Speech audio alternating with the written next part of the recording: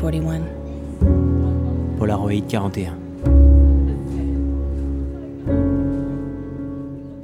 Je suis à table avec ma tribu, il est 19h30, et d'un coup ça m'explose en pleine poire. Mes filles, les trois, parlent en même temps et de plus en plus fort pour être bien sûres d'être entendues. Moi, de mon côté, je tente de comprendre ce que me dit ma chérie, de l'autre côté de la table. Elle est à quoi 1 mètre à peine. Raté.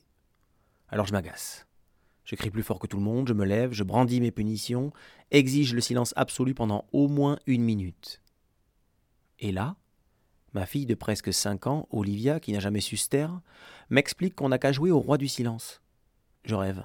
Je lui demande de se taire, et c'est encore elle qui fixe les règles. Et puis d'abord, c'est quoi ce truc-là, le roi du silence ? Ben, c'est facile, papa. On dit 1, 2, 3, le roi du silence.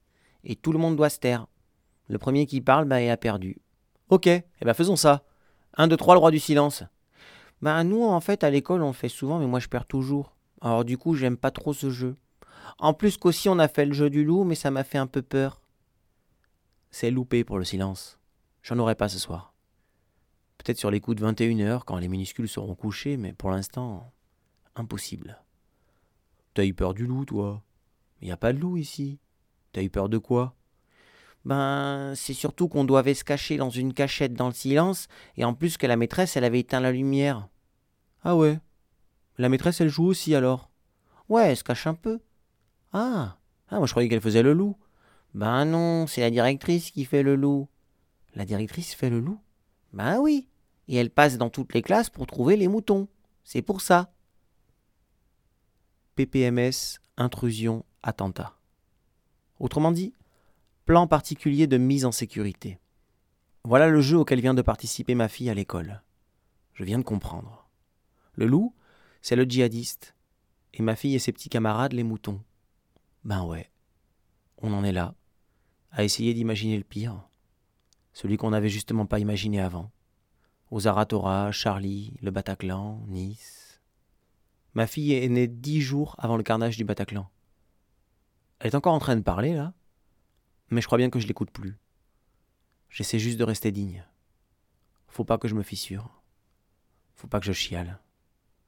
Putain, je suis pas Roberto Benigni. Dans son film, ce type arrive à faire croire à son fils que le camp de concentration est un terrain de jeu, et qu'en restant silencieux et bien caché, il aura bientôt les 1000 points qui lui permettront de gagner un char d'assaut. Un vrai. Faut pas me demander ça. Je serre les mâchoires. C'est tout ce que je peux faire. J'ai plus envie que tu te taises, petit chou, et qu'on mange en silence. On va reprendre là où on en était. On va se remettre à parler tous les 5 très fort en même temps. On essaiera de s'entendre, même si on sait bien que c'est impossible. Ça va être insupportable, mais chacun sa manière d'éloigner les loups. J'emmerde le roi du silence. Ça aussi, je peux pas te le dire, petit chou. J'emmerde le roi du silence. On n'y jouera plus à la maison.